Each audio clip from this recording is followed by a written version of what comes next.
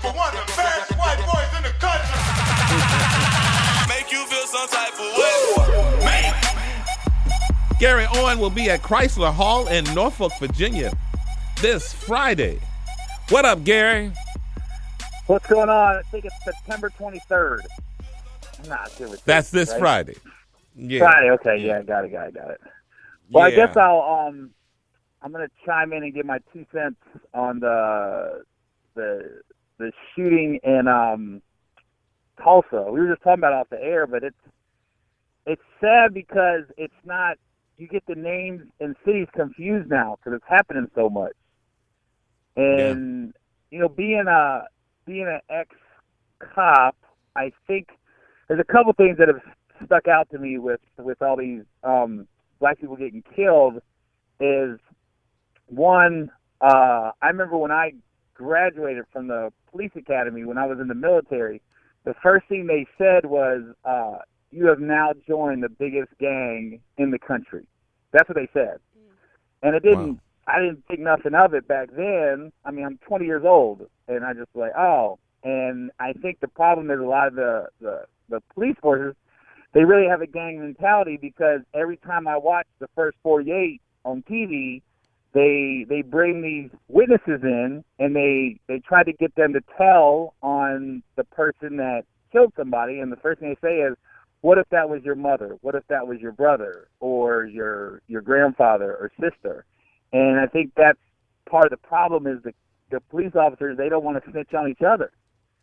And whenever they get on the news and the police chief gets up there, they say the same thing. The suspect did not comply. It's verbatim. It's every time.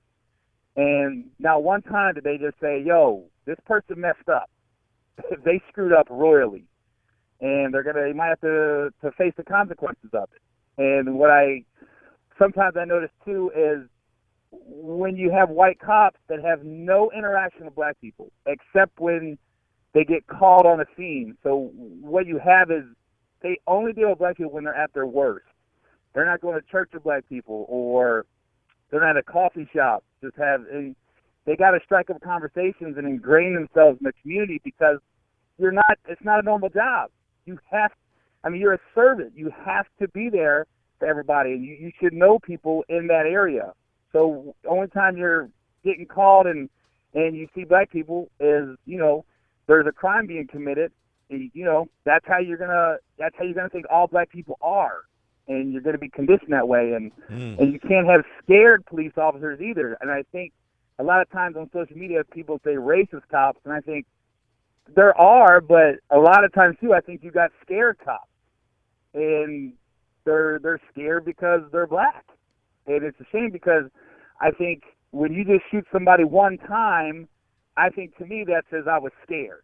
When you shoot somebody like the young man in Chicago that got shot 16 times, that's just murder. You're just unloading on somebody and then reloading. I don't know if there's a gun that holds 16 bullets. I think you have to reload. That's just my take on it. That's how I see things. You can't have scared cops out there with this shoot first mentality. With a gang mentality. Scared cops really with a gang mentality. I really think it is because they don't tell on each other, and it's like, they don't ever say, hey, I'm on the police forces with this person. It's a good guy or a good girl, but they messed up. They messed up on this one. They cover up for each other, and they want everyone else to quote unquote snitch, but they don't do it when something happens within their own police force, and that's where the distrust comes in with the community. And all right, Gary.